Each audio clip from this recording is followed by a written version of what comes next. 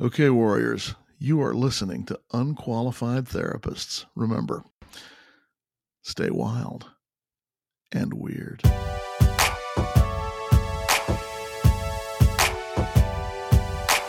Hey warriors, this is Amy. And I'm Sarah. We are the hosts of The Unqualified Therapist. We are not here to give you advice. We are here to tell you our stories, share your stories, and bring on the professionals from time to time. Mental health is complicated, and we know that from our personal experience. We believe in professional therapy. Both Sarah and I use that on our own healing journeys. But we also know it isn't one size fits all. The stigma surrounding mental illness can make us feel alone. We are not alone. You are not alone. And you're listening to the Unqualified Therapists, Inc. Warrior.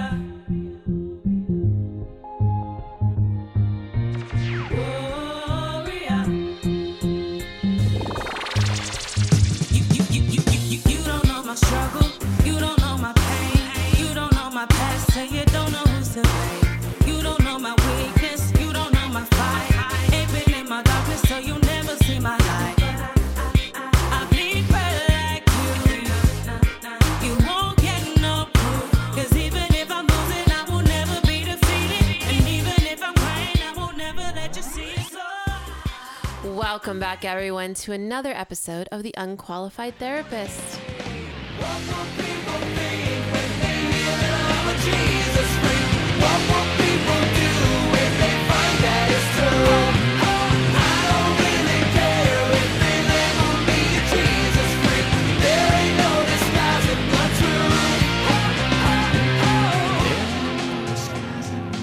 Who else rocked out to that? Back in the day, my thinking that you goodness. were a 100% Christian badass. I was such a rock star when that song comes on. In fact, I just rocked out and know all the words.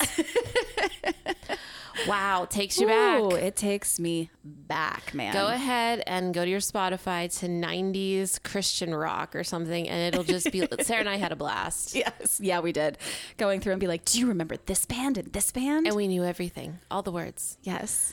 Wow. So It took me back so much that I had to go watch this documentary on Hulu Yes. called The Jesus Music. I mean, if you at all listened to Christian rock at all in the 90s, you got to go watch it. It's got I haven't checked it out yet, and I cannot wait. Yeah. Because, I mean, I'm glad that I'm smiling Yes. and not crying. We got this.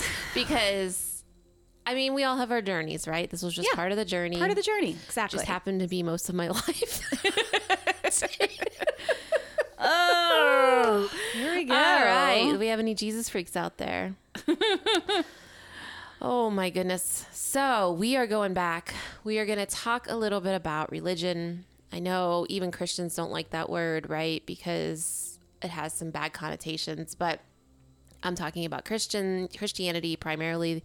That is what Sarah and I were exposed to, and I almost said like encompassed in. I don't know. We were consumed by. Consumed by. That's there a we good go. way. Consumed by. So that will be primarily the faith, religion, whatever of choice that we're discussing today. Yeah. So basically, you know, we are here to talk about mental health. Let's talk about it. And this was a huge part of our lives. And for both of us, was a huge negative spot in our mental health. So we think it's important to address these types of things. And I think for the longest time, personally, I didn't feel like it was okay Oh, no, to no. say that or ever address that. If you're in a place that you can't ask questions, you're definitely not going to say that this hurt or harmed you, Right. or you'll be ostracized. Yeah. And that would just be the worst thing ever. Yeah. So there's lots of documentaries and podcasts and things about people getting out of the kind of like the big one, the Church of Latter-day Saints, which is Mormon, the Mormon church, Scientology, things like that. But I don't think there are a lot of people talking about the way that Christianity has affected them and Because the Christian it's church. still it's very taboo to say that still. And there's just this idea, and really, you know, it's because we are living in a Christian country that wants to, you know, believe that that is the only way. There's only one way. And I think if people find it very offensive because they think that you are like directing something towards them Right. specifically. We're just going to get into We're it. gonna get into it. So that's your trigger warning. I don't know if it's necessarily. I mean, if you, I really, here's the thing. We said this, we were interviewed last night by Collier Landry, and I said something that is so true for us. And, you know, we're not for everyone. Right. But what we are is we are speaking our truths, and probably, well, according to most of you with the DMs and things you tell us on The Secret, we're speaking your truth as well. So this is our experience, one experience and another experience, and we cannot speak on all Christianity sort of experiences, Christian groups, Christian organizations, churches, none of that.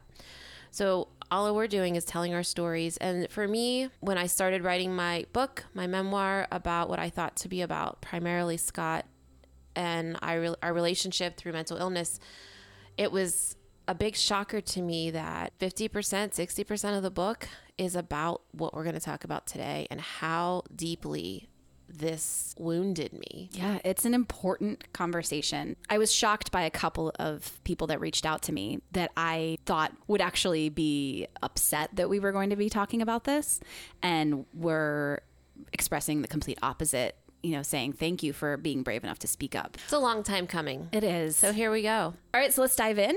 Yeah, we're just going to kind of go back and forth and go through some of these questions that we have, these burning questions that we have for one another, because this has kind of been something that we have avoided talking about again, because it's just felt like we weren't allowed to.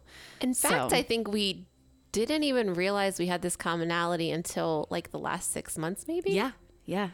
It was like all of a sudden we were like, did you? Yes. Did you? Oh my, what? Oh God, it's so embarrassing. Yeah. Yeah. But here we are. Here we are. So can we start with you, Aim? Yeah, let's do it.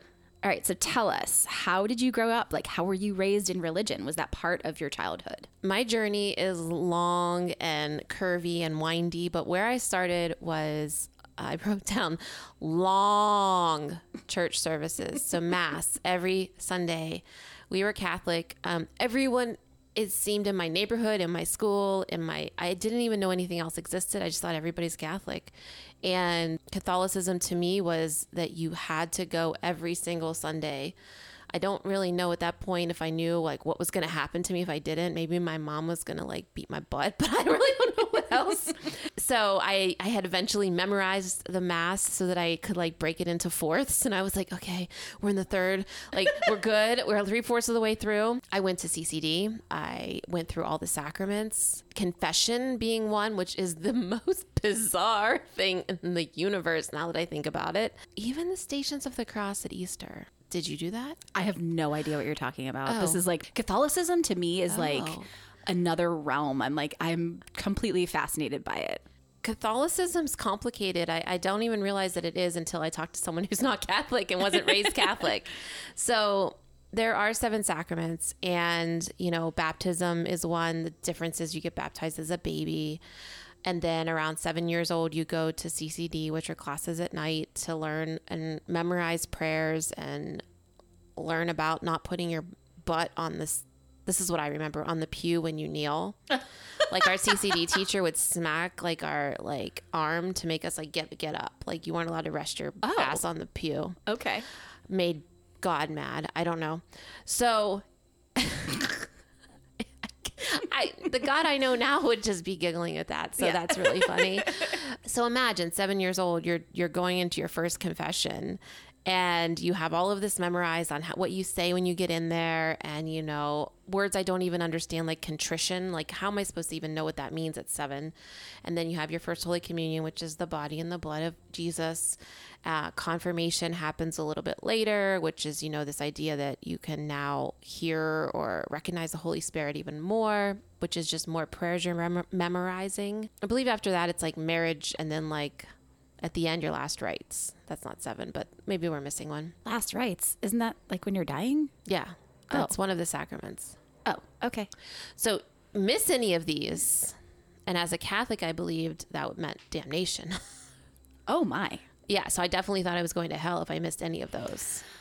Is that why it's like so important? Why like people are like For last you rites? need to, yeah. Oh like, my the God, priest yeah. needs to get in here. Absolutely. Oh my gosh. Right? Because when, not to be like morbid or anything, when my mom was like like taking Did her they last ask breaths. if They you wanted- asked because there was a priest coming around. We're not Catholic. I'll tell you what we already know in a minute, but we were like, yes, because my mom was so deeply religious Yeah. that we just said, yeah, Let's just add, just have keep, them, sure, do all the things. do all the things. Okay. Let's just add it all in there. There's other just really bizarre things you do as a Catholic. One of those is the Stations of the Cross at Easter, and you go around the church. The pictures are up on the walls. You probably don't recognize it unless you know, and you kneel and say some prayers at each one, and it's taking you through Jesus's all the way up to the crucifixion and then the rising of him 3 days later. As a child, I don't think I understood a single thing of that. I just knew everybody else at school was doing it. So cool, I'll do it too. And if I didn't, I think that my mom would be really mad at me. Later on, I did join youth group, and that was much cooler. We did Habitat for Humanity, which I thought to be like a really cool thing that we did. I've always had such a heart for the poor. That's a Christianese right there. Heart for. Just want to let you know. It slipped in. God help me. I have always been drawn to helping the poor. I just feel very much like that's important, and I love that we did that. I had a young priest at that time who ran the youth group. He was so cool. Father Mike rode a motorcycle, but he fell in love, and so then he had to leave. And to me, that kind of that was my first crack. Really? Yeah. And I was like, I call bullshit. So you that's, can't love somebody. yeah. So that's what made me, that was my first like, this seems very weird. So that's how I was raised. Apparently you weren't raised Catholic. I was not. No. How did you come up, Sarah? I was raised Baptist. Holy shnikes. The beginnings of my religious background, I feel like it's so wild that I just want to share this because it just shows how far back the fucked upness, it's a word, look it up, goes when it comes to religion. So my grandfather, how he was born into this world. Uh-huh. I always knew he was adopted. So I was like, oh, I don't really know my lineage that far back. And it always kind of bothered me because I always wanted like tradition and I wanted to know where I came from. And then one day, my great aunt told me where I came from. And my sisters and I were like, wow, I kind of wish I didn't know that.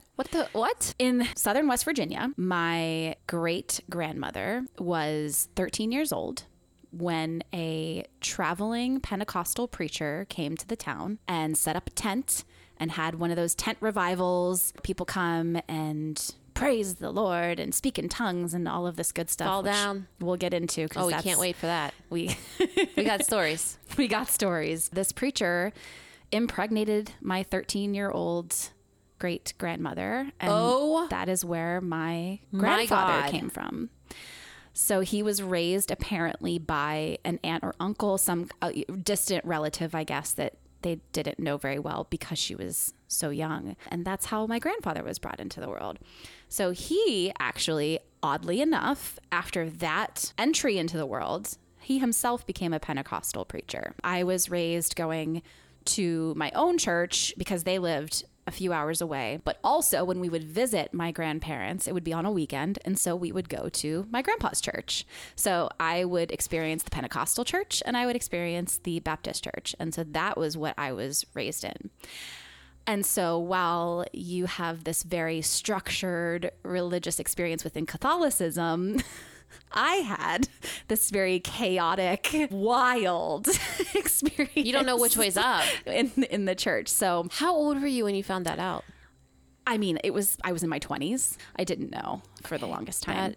There's so many things wrong about that. So many things wrong about it. Okay. So that was where I started to crack, where I was like, what the fuck? Like, yeah. What do you mean a preacher came to town and impregnated a 13-year-old girl? What do you mean by that? To me, that wasn't something that was possible. Like I couldn't wrap my brain around that. I was like, I don't understand which. Right. this was like an immaculate conception, right? Like, Yep. So my grandfather's church, they would speak in tongues. And so if you're not familiar with So this what is that how is- you were as a child. This is where you went every Sunday.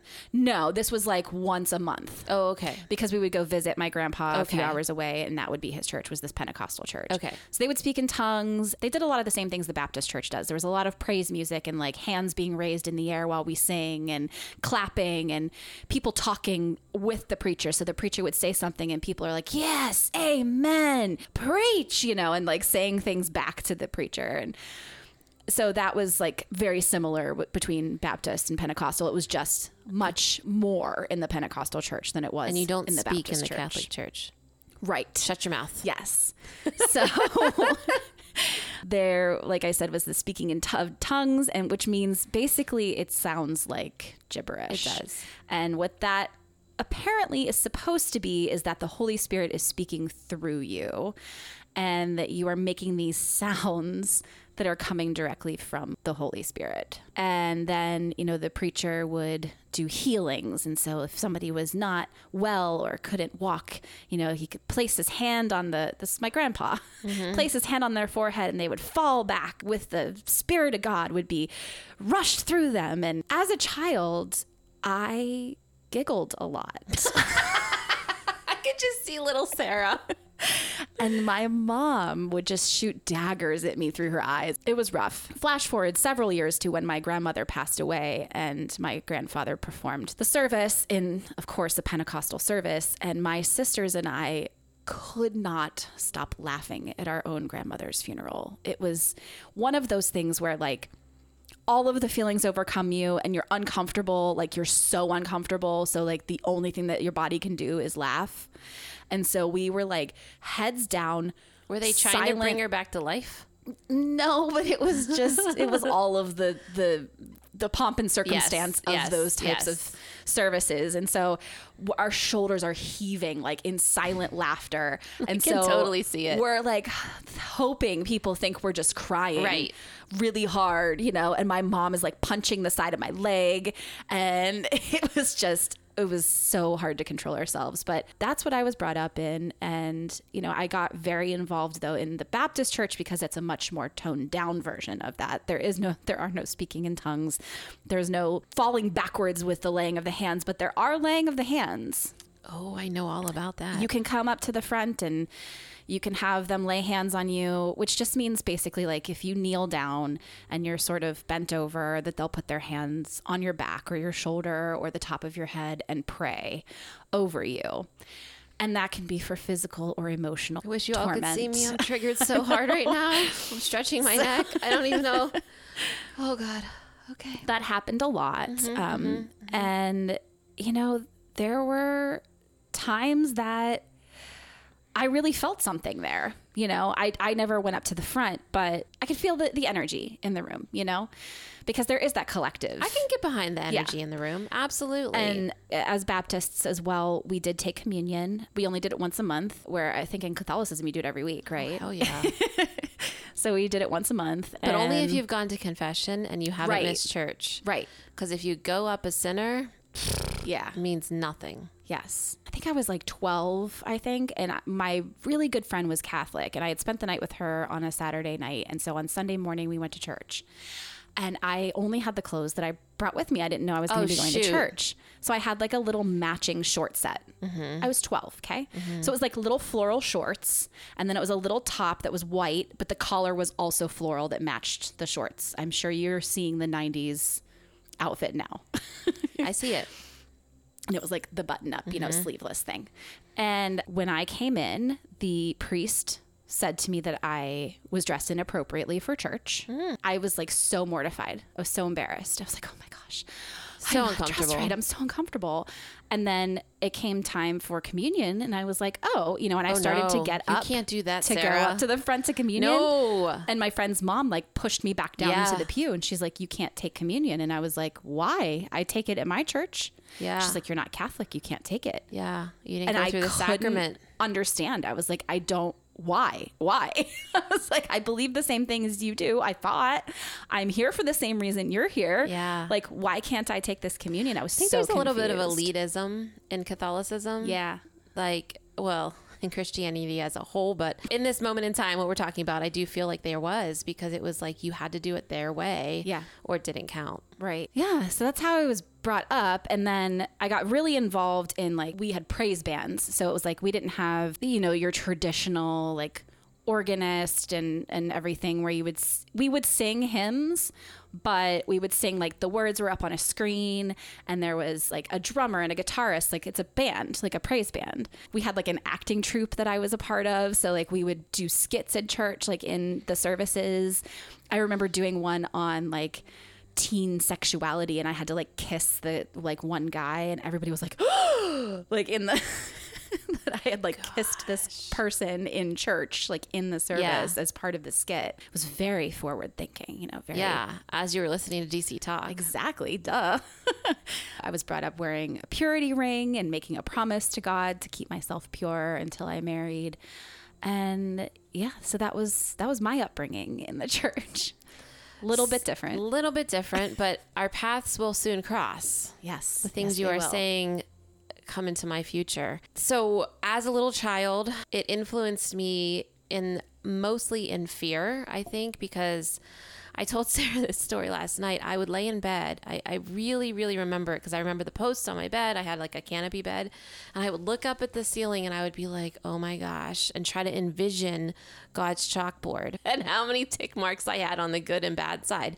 And so I was like wondering, like, okay, well, if I go and I make sure I remember to confess to the priest all of these things, maybe that'll get erased, and then balance it out, and then this and that, and maybe I'll get to go to heaven.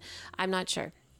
And so I was really scared a lot of the time. I was very scared of breaking rules. I was so scared of hell.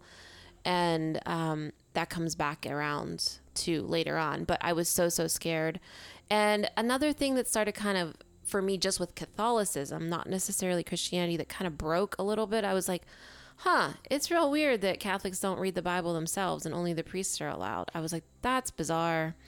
And so I thought that, as, a person who's always questioning everything, why am I not allowed to interpret it? I asked the question because, as I do, it's because the priest has more connection to God, more power, whatever. Maybe Catholicism has changed, but back in the day, that's how it was. It was just the priest. He did the homily, which was when they read from the Bible, one of the stories, and then he explained it to you. And I wish you could see my face. I'm just like, huh. Yeah. The whole you saying that they have a deeper connection or like a more of a connection to God is that's where I'm like, says who? Like, well, I mean, if you have the Pope, you've got a hierarchy there. And so the Catholics are always into hierarchy. And I believe that's where it came from. I am sure somebody's going to come back and be like, you're wrong. And that's fine. I don't know my Catholicism perfectly. I only know what I remember. And my memory is pretty shitty. So who knows? So anyways, that takes me to high school, right? So my senior year of high school, I moved away. And I went to a different state, saw different people. And that is where I was like, And I met people like Sarah, and I was like, this is interesting. They believe something real different. This is a whole new world for me. And it wasn't necessarily better. It was more intense. And so that's like where God wasn't just on Sundays. It was every day. The idea of being born again that's the first time I'd ever heard that before. I was like, I have all the sacraments. I'm fucking fine. And they were like, no, really, you're not at all. And at that point, I think that, it was the opposite, where they were like looking down on Catholics. Like, Catholics don't have any idea what it means to be a believer in Jesus. And that is where I was introduced into that awesome music that we just listened to, and all sorts of youth groups with, just like Sarah described, with the music up on the screen and the hands raised. But also imagine your senior year moving. You're just trying to fit in. You're like, okay, I guess I'll do this and smoke weed on the side. I don't know. I did not fit in.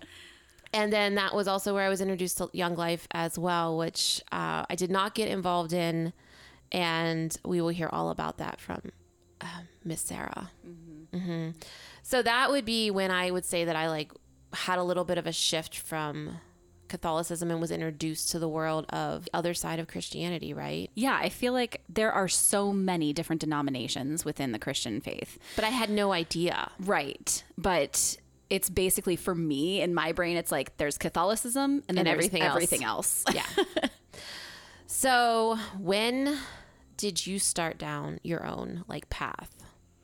Mine was also in high school. I still remained within the Baptist church. Like I was going every Sunday with my parents and every Wednesday evening.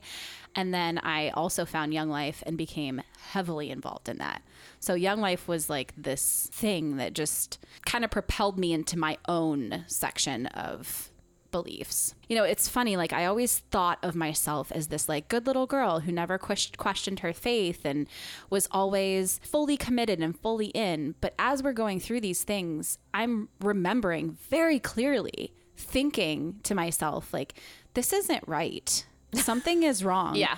In several different circumstances. And I think one of the ways that I started to sort of veer away from the church and more towards organizations like Young Life and becoming more involved with that was I started dating a boy who was Black. And my preacher, his daughter was a good friend of mine, and she said to me, "You can't date a black guy." And I was like, "What do you mean?" And she's like, "It says it in the Bible."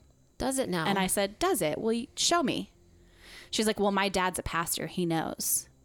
And I said, "I don't even care if it does say that in the Bible. That's ridiculous." I was like, this is not right. And I spoke up and I said that to her, and we didn't hang out again ever after that. And it was like instances like that happened where I would question. And when we start to get into talking about red flags and things, you know, that's obviously one of them, but I questioned all of the red flags. But I never saw myself as someone who questioned my faith. But now retelling this and rethinking through it, I'm like, man, I did a lot. I questioned a lot. But my own path towards or through religion, like with my own choices and everything, began with Young Life in 9th grade. And that was its own life. So let's get ready for story time with Sarah. And because I haven't heard this yet. I want to hear, like, I want to see how, also I'm curious to see how it lines up with what I went through or was involved with, but I want to hear about your time in Young Life. Okay, so Young Life experience. I began it in 9th grade, and I remember the very first thing I went to was, it was in the evening. I think we also did Wednesday nights. Maybe it was a different night. I don't know, so that everybody else could go to their Wednesday night church as well, but maybe it was Thursdays. As you all know from us talking about it a lot on here, is that music is a huge thing for me. Well, the first like 25 minutes of Young Life is singing.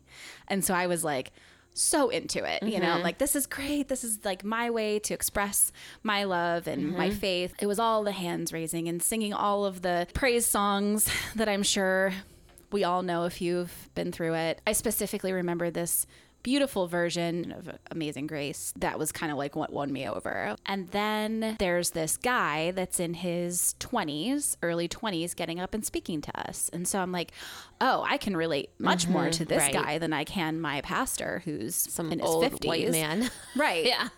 Like, he's talking about stuff I can relate to. And so I was really drawn in. And plus, there were a lot of kids there that were good friends of mine that were more on the popular side.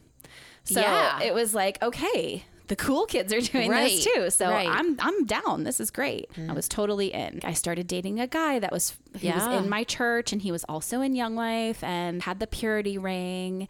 And we like walked the walk and talked the talk. And then things started to go a little wonky where I started questioning things. And that would be within my group of friends. So I had a really hard time with the experiences I went through with them up until even like a couple of years ago. It would still bother me. I would still think about these experiences. And I was like, man, I gotta let this shit go. Like, blows my mind how deeply those things get like rooted into us. There was an instance that just, this was the one thing that I was like, this is fucked up. There was an argument between me and a friend of mine. And the argument was we both liked the same boy. Okay. And so this boy liked me, and I wanted to date him, and I was basically told by my group of friends within Young Life that I wasn't allowed because it wasn't fair, basically. So if he doesn't like her and we both like him, it's just better if neither of us date him because it's just not fair. But this whole argument came about because I asked those questions. I was like, can we talk about what fair means? Can we, like, what does all of this mean? Because I was trying to understand the air quotes here rules Sure. of what I was allowed to do. Right. And being told what I could and couldn't do. And that got me basically like banished for a while. Within that time that I was banished, this group of friends was holding prayer ceremonies for me where they would get together, sit in a circle and hold hands and light candles and pray to God to save my sinning soul because I was such a bad sinner that they had to hold these ceremonies for me. This is one of those times you wish you had us on YouTube. Yeah. The faces I'm making, I can't even, I'm sorry. And I mean, you're going to want to say the same thing back to Yeah. me, but like, that just is terrible. They were probably going to rebuke you. Sarah. Yeah. Another Christianese word. The best part about these ceremonies is that I got to hear about them. They would tell me, we got together last night and prayed for your soul. And I just remember thinking, what? You try to find the genesis of your depression and you try to find these things that are like, have weaved their way into your brain. And I have had for years this feeling of unworthiness and feeling like I wasn't good enough. And Right. a lot of that is rooted within these experiences of basically being told that my soul wasn't good enough, that I had to have a group of people pray for me on a consistent basis so that I could be worthy and that I could be healed and I could be a part of their group again. That was the biggest red flag that I had within that group.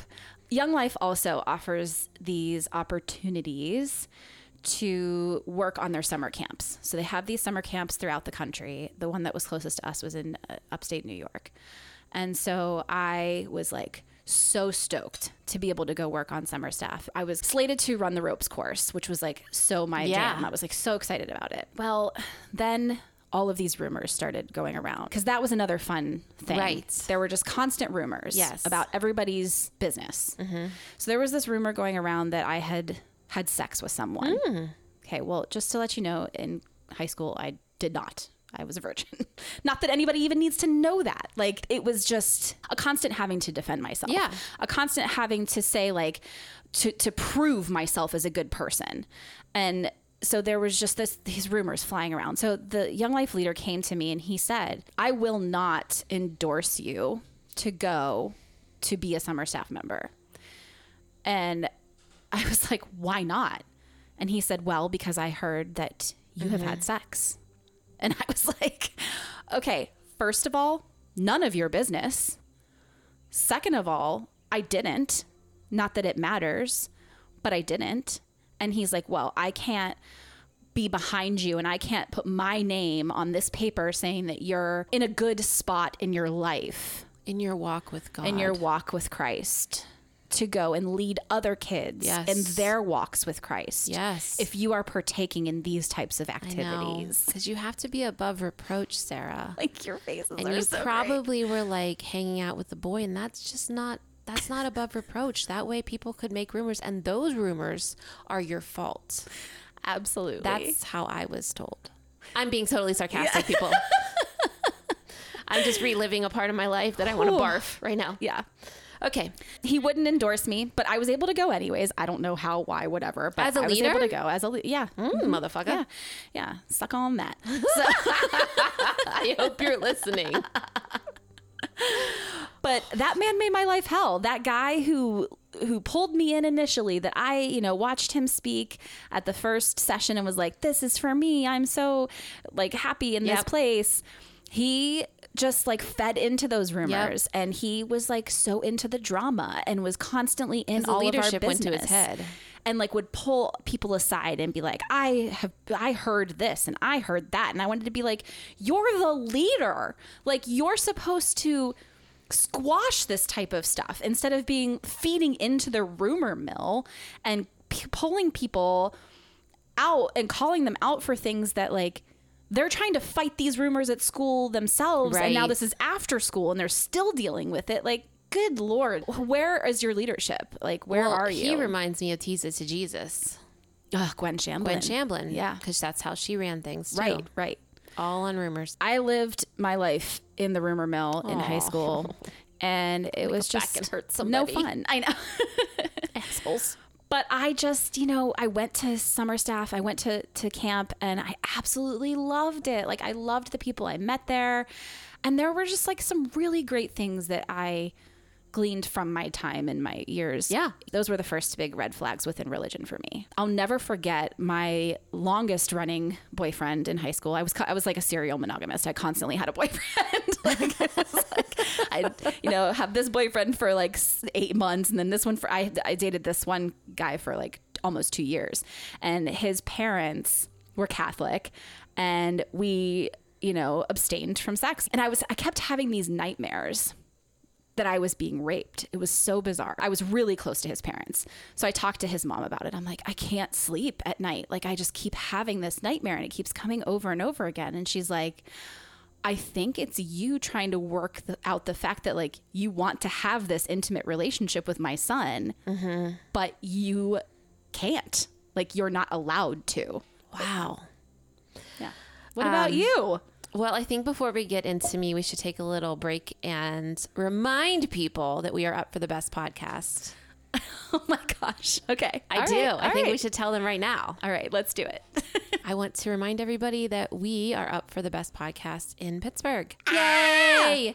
And I am super excited about it. Sarah's super excited about it. And it is so easy to vote. You only vote once. That's it. We can only get one vote from you. So we are going to put the link in the show notes. The link is also in our link tree on Instagram. And it is just one click, add your email. That's it. It really helps us to get our name out there to more people and let more people, both in this city and all over the country, know about what we're doing on here. I'm going to take this opportunity to say something really cool, because I was going through our analytics and like looking, because I'm you guys know I'm a nerd for all the details and the She data. is, and thank God for it. I love the data. So our number one city of listeners is Pittsburgh, obviously, because Right. that's where That's we're where from. we're from. Do you know what our number 2 city in the United States is? Philly? No. Seattle. So I wanted to say, Oh, I just got chills. I wanted to say, what up, Seattle? Hey, Seattle. And my thanks for gosh. listening, and kind of keep spreading the word and telling That is people about so us. cool. So cool. It's one of my favorite cities. I planned on living there. I visited. I loved it so much. Thank you, Seattle, for tuning in. Yeah. And I just And want you can vote too. You can vote to everybody. Anybody can vote. You don't even have to live in the United States. Yeah, just because we're up for best podcast in Pittsburgh doesn't mean that you have to live here to vote for us. You can just go to that link and go ahead and throw your email address in there. And it's really exciting. We're going to shout out some of our top listening states and countries. So besides Pennsylvania, obviously, is number 1. What up, PA? PA. This is just in the past 2 weeks, our top listeners, the Seattles of all time, our number 2 cool. city. But so for the past 2 weeks, our top listeners are coming from California, Georgia, Texas, Ohio, Illinois, Colorado, Florida, North Carolina, New York, Michigan, Massachusetts, Hawaii, and Maine. So those are our top What if states. that was our speaking tour? Oh, thank you. We're there. For the past 2 weeks, those are our top states in the U.S. And then our top countries in the world. Obviously, the U.S. is number 1, but second is the U.K. Nice. Next is Canada, Netherlands, then Bangladesh, Australia, Croatia, Ireland, Iceland, and Latvia. So that's the past 2 man. weeks. That's incredible. Yeah. So it just like gave me the chillies, the chill bumps. Wow. So I just wanted to say, so hey. everything we can do to get our word out there even more is really just because we're here to help people. We're here to say the things that nobody else wants to say, to tell their embarrassing stories like we're doing on this episode. But thank you guys so much for listening and supporting us. If you could just click and vote for us in the show notes, that would be so incredible. Yeah. Thank you. Thank you all so much. All right, going back into the wild world of religion. Amy, give it to us. What do you got? I don't know. Are you ready for it? I feel don't like y'all know. need to buckle up. Hold on to your butts, peeps. Yeah. Okay. So right when I started college, so my freshman year, now mind you, I've been through Catholicism, this born again stuff over in Ohio, like all these things, I'm trying to figure it out. And I start college and I just know there's something more. And I know that we're not like going into the dirt. I know there's a reason for us to all be here. I know that, you know, all of these things to be true. But the contradictions between Christianity and the things I also believed confused me. The Catholicism confused me. I didn't understand it. So I just kept searching and searching and searching. This is hilarious because I hated mass and I couldn't wait to get out of my house, so I never had to go again. But I continued to go once I was in college. So I would party all night and then go to mass on Sunday morning at the local Catholic church. I bet Kathy was so proud of you. Yeah, she's probably giggling now. But like the fear, I think, was part of it. I just felt like it was the right thing to do. And I just want to follow rules because that's who I was. I also joined, are you ready for it? I think so. A Christian sorority. You did not. You did not. I looked it up. It doesn't exist anymore because I was trying to figure out the name of it. What? It was... You gave me so much shit about being in a sorority. This was a Jesus-centered sorority where... How is that better? I don't fucking know, okay? I don't know. I don't remember much. I just know that it was low key. I didn't feel like it was weird. I didn't have any red flags. We did like a dance or two and we had meetings and prayed for each other. Okay, so that's my Greek life. Okay, so all the while this is going on, I decide I'm going to start to research Buddhism. I started reading Celestian Prophecy and Conversations with God, which, you know, are actually pretty fucking cool books now that like I'm back on the other side of things. Then it was of the devil, but I was like, this is very cool. And they're like, you cannot go new age. But I was really trying to search for the meaning of life. I believed in God so fiercely and I just wanted it to fit in with my life. So this all coincided with my diagnoses with mental illness. So now I have anxiety and depression. And it left me feeling really alone. It left me feeling crazy, confused. And what I really wanted was community so that I could not feel these things. And instead of community, I decided to go with boys.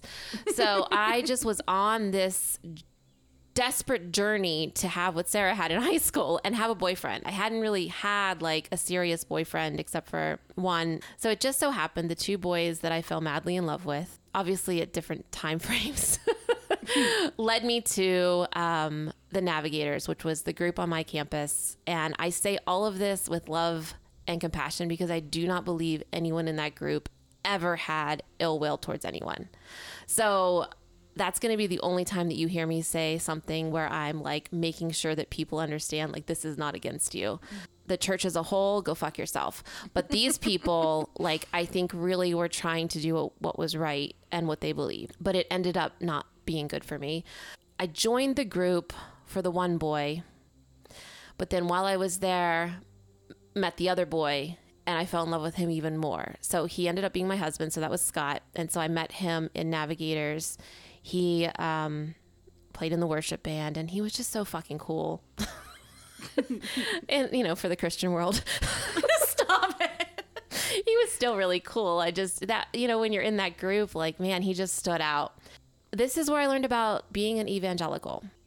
Being an evangelical was a whole new ball game. The news was broke to me and it broke me in a million pieces that not everyone goes to heaven.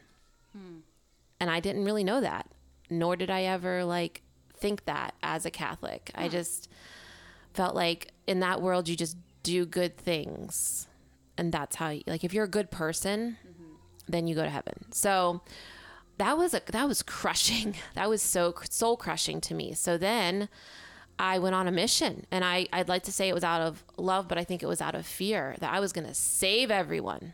You were all going to be able to go to heaven with me.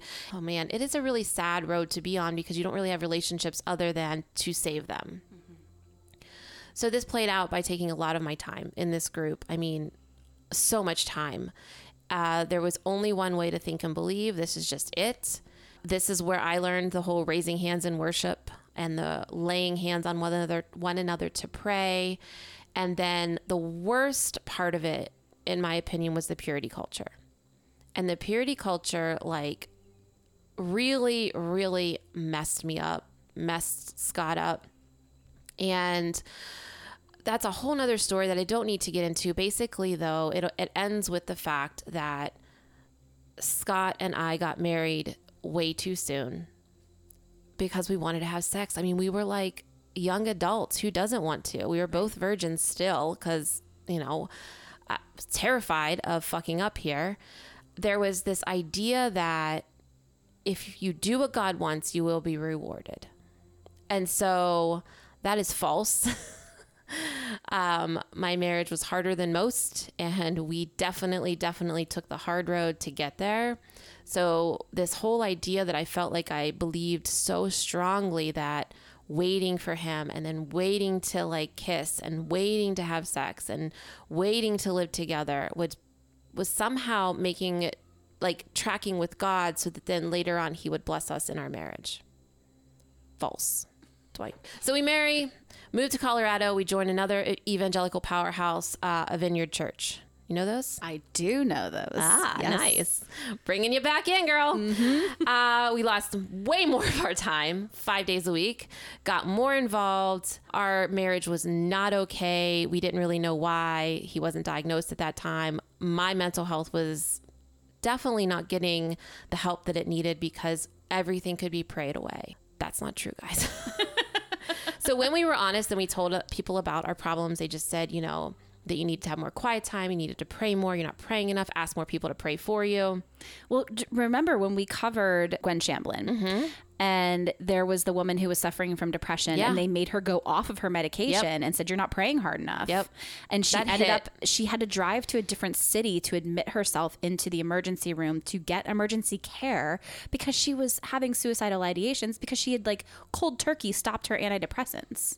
And this is what, I mean, it was, you needed to pray. And I'm not going to say back in college that they made me do it, but it was encouraged. And the same thing, it was the worst feeling coming off of that. It was just, it was, you just should never come off of your meds like that.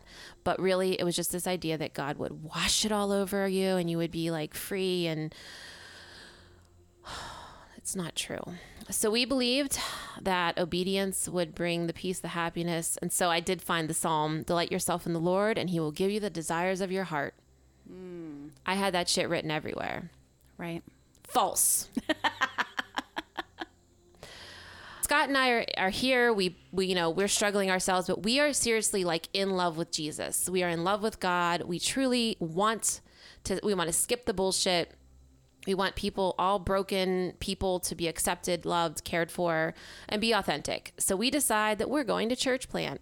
That's another Christianese word. Yes. So we're going to start our own church. Holy crap, man. I cannot believe, like, I knew this about you, but still it's mind blowing. So Scott had visions of it that I thought were like really amazing. And it was more of like a coffee house comedy, like gaming type community, right? Where everyone was welcome. Like you just really dropped the bullshit at the door. And it was just about the fact that God loves you and we love you. And so the Vineyard has a version of seminary that I don't doubt that they do now, but that we decided to join. Expensive as all hell. So Scott and I go back to school, and believe it or not, Scott did better than me in this. It was me who was like, excuse me, hold on one second. Because at one point near the end, and this is what I feel like really, really fucked with me, is when you get high enough in leadership, you hear the truth. We were told, when you church plant and someone comes in and they've had a negative experience with the church, you encourage them to look elsewhere. Because they will bring negativity, questioning things to your community, and you couldn't handle that.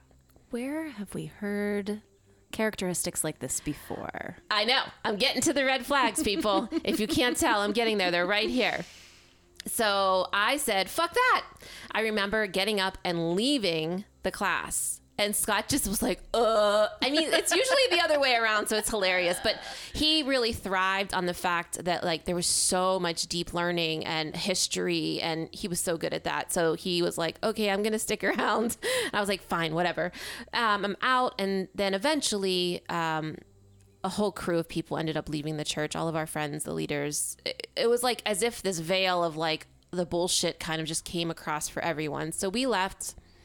And we tried really, really hard when we moved to Pittsburgh to find a church. It did not work. The hipster bullshit Navigator Vineyard type churches.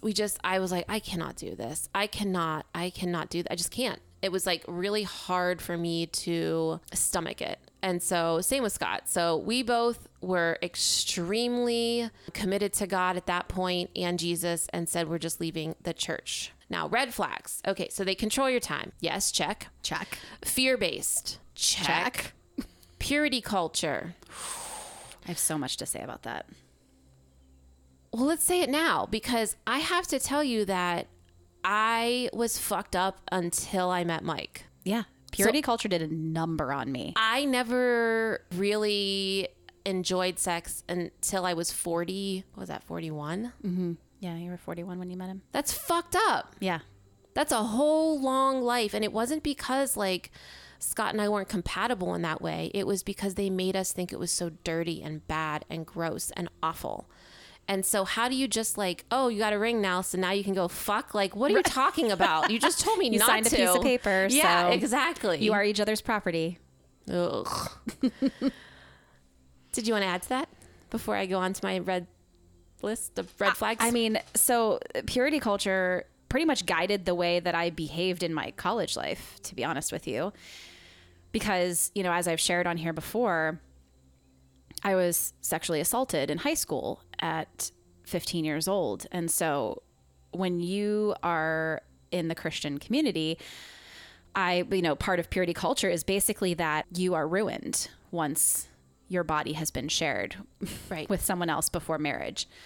That you are to share yourself and keep yourself pure for your forever partner. And, you know, we did things like where they would cut out a heart out of construction paper, and you would sit in this circle and everybody would tear off a piece of the heart. Did you guys do this? Yes. Mm-hmm. And so you'd pass it around and then you would try to tape it all back together, and they would be like, this is your body. Yes. After you've given yourself to so many people, this is what you're going to then attempt to give to your forever partner. And this is why you save it for your husband. And this is exactly. It's a gift that you are giving him. So purity culture was huge in the time that you and I were in high school and college, because it was that late 90s, early 2000s. Joshua Harris, I kissed dating goodbye. My gosh, I forgot about that. He has since apologized. Has he really? He has come out. I've done a lot of research and deep dives because I had to for the book, these parts. He has apologized and he is very sorry for what he did. Wow. And of course I forgive him. I mean, he was just as messed up as the rest of us. Right. And he is no longer a believer at all. Wow. And divorced, obviously. But like, he was like 20 and he wrote that, telling the rest of us how to like date to marry. Yeah. So 6 feet apart. They had COVID guidelines before COVID was here. Dating and Christianity. Dating distancing. Yeah. So, I mean, it really messed me up. So I believed that, you know, my body was ruined, and I believed that my sexual assault was my fault. That is what I was going to say. What you wear. Yeah. How you act, the flirtation, all your fault. Yes. You are causing that boy to stumble. Correct. It is your fault. Yes. So, and the fact that the boy that I was assaulted by was not a part of our Christian community. And so I invited that as well into my life because I was hanging with somebody that wasn't, you know, a part of our faith. So right. I believed that I was ruined, and so it didn't matter. I got to college, and even though I still viewed myself, and I even said it a little bit ago, I told him I was still a virgin because that was like, I am just because I pretended like that didn't happen. Sure. But once I got to college and I was given the opportunity to question my faith and things that were happening, because, you know, a lot of times college will be able to do that for you. Yeah. I was like, well, my body's ruined. I already had sex. May as well just Might go as well. and have some fun. So, you know, made my rounds in the college world, and I did not save myself. I wish I would have done that. No, because then I wish I didn't, you know? It's a journey, right? Everybody journey. has their own journey. Exactly. But yeah, purity culture definitely messed with me a lot. I really feel like it hurt a lot of people. And when the only option is to get married, you get married way too soon. You don't know the other person, and marriage is really hard. And I think that for our community, the Navigators, most of the people aren't together anymore because of that. Yeah. Nor do they believe anymore either. Wow. So how about this? Let's get back to our red flags. How about the secret language, the Christianese, right? Like, you know, because when you watch all these cult shows, they say words that you're like, I don't know what that means. Yeah. It's NXIVM had their own language that they used. a lot. Yeah. A lot of the cults do. It's all that the Amanda Montell book, Cultish, talks about the language and linguistics and everything Right. behind it. It's really fascinating. Right. And then not being allowed to question things. That should be your number one red flag, folks. Yeah. It is frowned upon to wonder or question, or especially someone in authority. So those were the red flags I came up with. Did you have any others? I mean, those are fantastic, and I agree with those are my same red flags. Yeah. And so I do just want to say, like I said, I went to college in my freshman year. I took a religion course, and Did that blow your mind, Sarah? it completely. So I went to a Disciples of Christ school. Like my college, Bethany College, is is? a Disciples of Christ school. Oh, see, that was God like being like, you can't handle that, Amy. There's a Disciples of Christ church on campus, and you know, but that to me, like, the pastor was a woman, so like I was like, oh yes. So I was Okay. even diving kind of further into Yeah. my faith at that point, my freshman year. Well, so that's first semester of freshman year.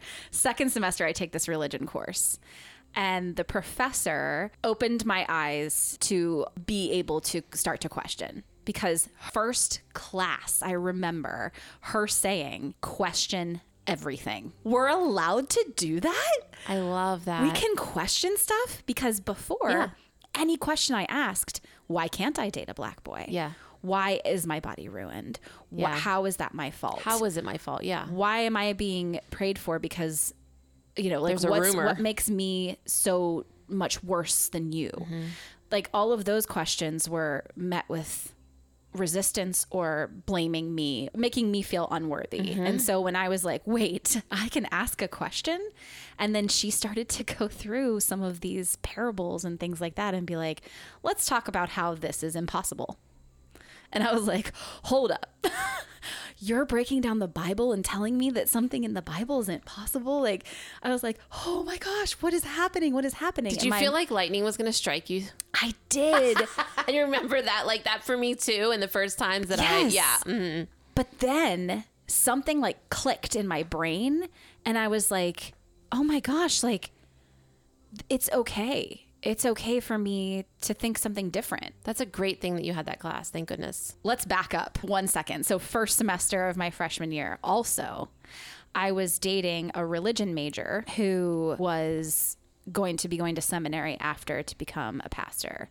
And so I was like deeply entrenched even further into the church and in my faith and everything. I lost my virginity to him. Shockingly enough, this boy who was going to be a preacher, he was like, I want to marry you. I want to be with you. Like, this is it. Like, we are going to be husband and wife.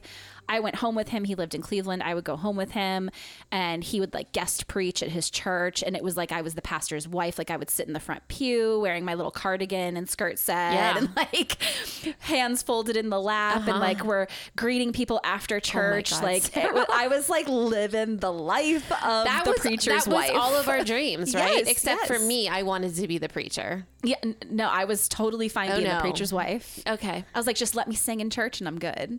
Oh my God, I'm so glad that's not you.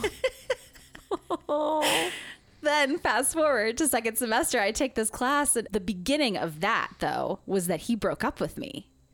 And I was like, hold on, because that shattered my world thought.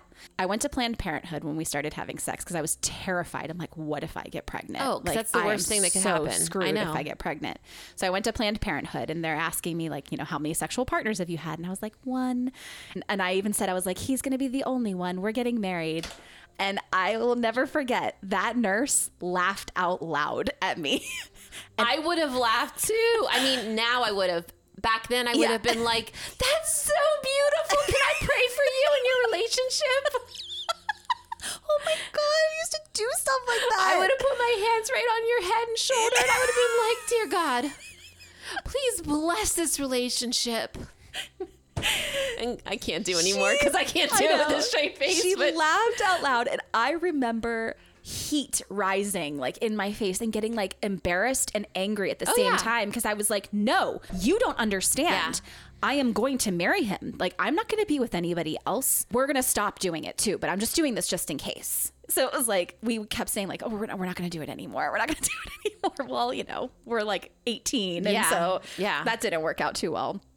So then he broke up with me, and I remember being devastated because I was like, you ruined me. Yes. Like, you have ruined my, and that was again, the purity culture coming in. Like, you've ruined me for my future husband now. Yeah. You said you wanted to marry me, and now look what you've done. Mm-hmm.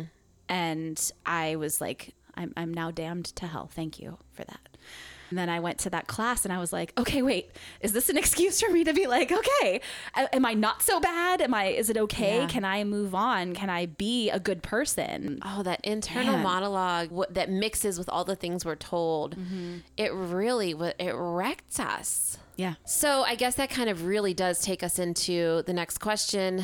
How did this affect your mental health? And, I mean, we've kind of said enough about it, but I can say, this is what I wrote down. Hot damn. Loaded question. And, I can only speak for myself. I cannot speak for Scott because I don't know, but it made me feel shame for having a mental illness. And so I pretended like I didn't. I wasn't close enough to God to be well. And so I felt like I had done something really wrong, and I wasn't giving it up to him. And I wasn't trusting him, and all of these things. And that is why I have this mental illnesses. Also, I wasn't getting treated properly because we were encouraged to only go to Christian counselors. Well, in Christian counseling, guess what you do? You pray. So it's just more prayer. What I've learned in regular therapy is just so much more impactful and useful to really actually help with my illness. So I feel like it stopped me from getting the help that I needed. I feel like it stopped me from really, truly healing because it led me to that place of being busy because 5 nights a week I was volunteering for some shit. And also, that false belief that it was my fault and I just was not giving it up to God and I did not trust him. And so therefore I have this mental illness. So I didn't tell anyone or share it because it was embarrassing. That I couldn't shake it. I couldn't heal it. I didn't know God well enough. So that is how it affected me mentally, if I'm specifically about the illness. So, yeah. I mean, it affected my mental health more later in life than it did at that time. I mean, it was affecting me at that time. I did end up succumbing to an eating disorder, and I was having anxiety and depression without knowing. I was never diagnosed until later on in life. I had feelings of worthlessness. I still struggle with feelings of worthlessness. That's like one of the big ones, is worth. Months after my dad died, I was broken at that time. Instead of comfort, I had a lot of questions. And I felt like I couldn't ask those questions. And I had a lot of sadness and despair. And you can't feel despair. You can be sad for a little bit, but no. And you can't be despair hopeless. is of the devil. Hopelessness is of the devil. That is who's giving you those feelings. Yeah. You can't feel that way. Yeah. So I told you guys a million times I was raised with, you pick yourself back up and you get on with life. Pull yourself up by your bootstraps and you get to living. That's right. And other things of the devil, yoga. Things I love: tarot cards, yoga, mediums, all of the devil. I'll never forget my mother going down this whole thing like, what? Meditation. Is this? No, it was chakras. Oh. When I started, I got my certification to be a chakra therapist, and she was just like, she sat in that class you did, and I was shocked. She did. She wanted to learn about it because she wanted to know where this information was coming from. And so I was like explaining to her energy. It was like, She's like, energy? Like, no, that's the devil. That's not science. That's just the devil. Yeah. So where have you landed, Sarah? Well, where are you today? Today I have faith. Today I believe in God. Today I pray every day. However, you will not catch me in a church anywhere. You will not catch me saying that I identify as a Christian even, because you guys, it's like hard for me to even say. I went to go get a procedure. I had an endoscopy done the other day, and they ask you anytime they put you under anesthesia, would you like to, say, are you affiliated with any type of religion? And I said, no. Yeah. I can't even bring myself to say that I am a Christian, because to me, that word, the connotation that comes with it, the feelings that are behind it from everything that I've experienced makes me feel sick. It makes me like literally gag in my throat, where I feel like I'm going to be ill. I still say it because I feel that latent, that deep, deep fear. And the guilt. And the guilt. It just made me realize I always say Christian. Why? I don't even know. There's something about going under. But I'm like, I don't want to tempt fate. But that's not even what I believe, guys, at all. At all. Like I have landed in a nice place. And so that is not it. Yeah. I mean, like I said, I believe in God. I have this relationship with God. I speak to God every day, and I meditate. I always say, like, prayer is talking to God. Meditation is listening to God. And so I believe that meditation is part of my own personal religion that I'm, experiencing myself. And I believe that the experiences I had when I did my psychedelic therapy with psilocybin, I believe that was a spiritual experience. Yeah. And so I just can't put a label on it. And to me, it's not Christianity, because Christianity was this very specific thing that made me feel worthless. And so I can't identify with that anymore. What about you? Where have you landed? So the big questioning happened, I think, for me when Scott died. And then I met with a medium, and I talked to Scott, and I learned all about the other side. And I thought, well, damn, I've been bamboozled. Like, God, universe, source, however you want to say it, loves me, period. End of story. Unconditionally. Loves Scott, loves Sarah, loves everyone. And I don't have to do shit for it. And I certainly don't need to convince anyone else to believe. That was the moment where I was like, holy fuck, talk about freedom. Yeah. Like straight freedom. So I do still believe in God. Would I say God, universe, source, whatever you want to say, it's all the same. I think God is so magical and big and beyond anything that our tiny little human brains could even understand at all. Therefore, I think it's really, really arrogant of us to take something like the Bible or take something like whatever and think that we have all the answers, because it's part of the faith. It's part of the magic of whoever source in the universe is. And so I think that we really narrow and pigeonhole him, her, they, whatever you want to say. And I think that I don't do that anymore. Once I met Mike, it broadened my thoughts on the topic even more, and all the discussions that we had over it. And then, friends, go down spiritual TikTok and your mind will be blown, like straight blown. It is a wealth of knowledge, and I have learned so much, and I take what I am supposed to take and I let go of what I'm not. And I don't believe anymore that Jesus is the only way to get to heaven. I believe that we all go to the other side. We all go.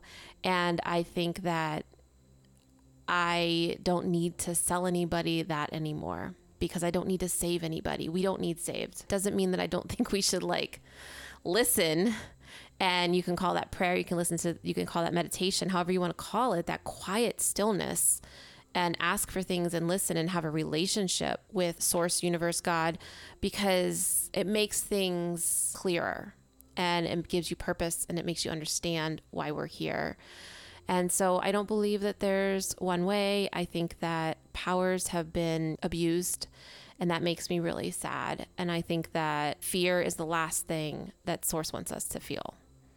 And I think that the power hungry people and the greed just wanted us to feel so much fear so we would fall in line. And I do not think that God is about any of that. It's a beautiful thing. There's a lot of freedom in it. And I really enjoy my faith right now. That's a great place to be. It is. You know, there's so much to say around this topic. So if you have any stories that you would like to share, I watched this docuseries called Mormon No More. That for me was another mark on the spot of saying God is one who loves all, no matter what. And so, you know, these people in that particular docuseries were gay and had to leave their church and their faith because they were no longer accepted. Those are the institutions. Those are the things that really just pull me down when it comes to a religious Absolutely. institution. And that's where it makes me stand even stronger in my conviction to say, I will not be a part of an organized religion anymore. Right. So, you know, those are stories we can share. We can, you know, dive deeper into this. If you guys want us to, let us know. If you're done listening to this topic, let us know. You know, and in my like very kind old ways, pre-40, I want to say to you, I hope you weren't offended, but like, honestly, this is my story. This is what happened. I'm not lying. I'm not exaggerating. We all have our own stories and we welcome you to come on and share yours. So I just hope that everyone feels that they can be in a place of acceptance and love and realize that all the things that people are fighting about right now with religion is a speck. It's so small and God is so big. And I think that if we could somehow wrap our head around that, the world would just be a better place. Yeah. There was a great scene in this show on Netflix. It's called God's Favorite Idiot. And it has Melissa McCarthy in it. And God is trying to get her real life husband. I can't remember his name, but he's her husband in real life. Shoot, I can't remember his name. I know who you mean. But he's in the show too. So he's the idiot. So Okay. God is trying to get him to spread the word to everybody that everybody's right. Yes. And so she's like, unless you're hateful. and it's a woman too, which I love. And she's like, everybody's right. Yeah. She's like, the Buddhists, the Christians, the Jews, everybody's right. I am all of those things. All of it. And I just loved that because I was like, yeah, that's the way to look at it. And that's what I believed in the very beginning, even though I was raised Catholic. And I came full circle. I'm back. Yeah. Just don't be a hateful asshole, okay? Oddly enough, I think there's an actual faith that believes that, an organized religion. No thanks. Don't come knocking on my door. I'll say no. It's called Baha'i. That's the one that I'm like, Or is that should I look into it? Isn't that like the Unitarian Church, Unitarian I'm not Universalist? sure what that is, but Baha'i faith basically you know who believes that? Rainn Wilson. False. Yes. It's true, but Dwight false. Dwight Schrute. Dwight Schrute Yes, is in that. he And is. I mean, We love him. we do love him. But that's the only one that I'm like, oh, should I? And then I keep telling, I'm like, no, I'm not. I'm going to stick to my convictions. And Yeah. But, you know, you can do as you want. I just don't want people to live in fear. yeah. It's the antithesis of God's love. Mm-hmm. So don't do that. Yes. If you're still with us, Yes. thank you so much for joining us again. And we love you so much. And just remember to stay wild. And weird warriors. We love you. We're going to leave you off with some REM because we can so relate to this song. Life is so much bigger than us. And we feel like, did we say too much? Have we not said enough? I don't know, but this song will help us kind of work through it, don't you think? Oh, life is bigger. It's bigger than you, and you are not me. The links that I will go to, the distance in your eyes. Oh no, I've said too much. I set it up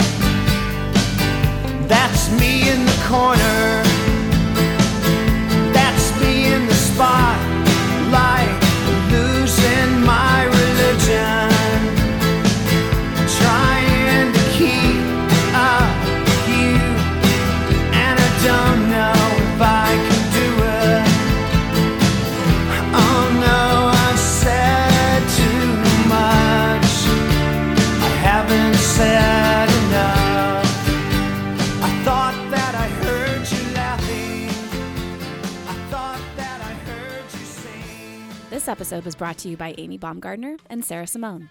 The theme song and our other music is provided by Epidemic Sound. This episode was mixed, mastered, and produced by Sarah Simone. To help us keep making episodes just like this, consider supporting us on patreon.com/unqualifiedtherapistsInc. If you have a mental health journey you'd like to share, email us at unqualifiedtherapists@gmail.com, or you can reach out on our website, www.unqualifiedtherapists.com. Until next time, warrior, hold on. We're gonna make it. Say it loud, play it proud, shout it out, sing it when we go. You're a warrior.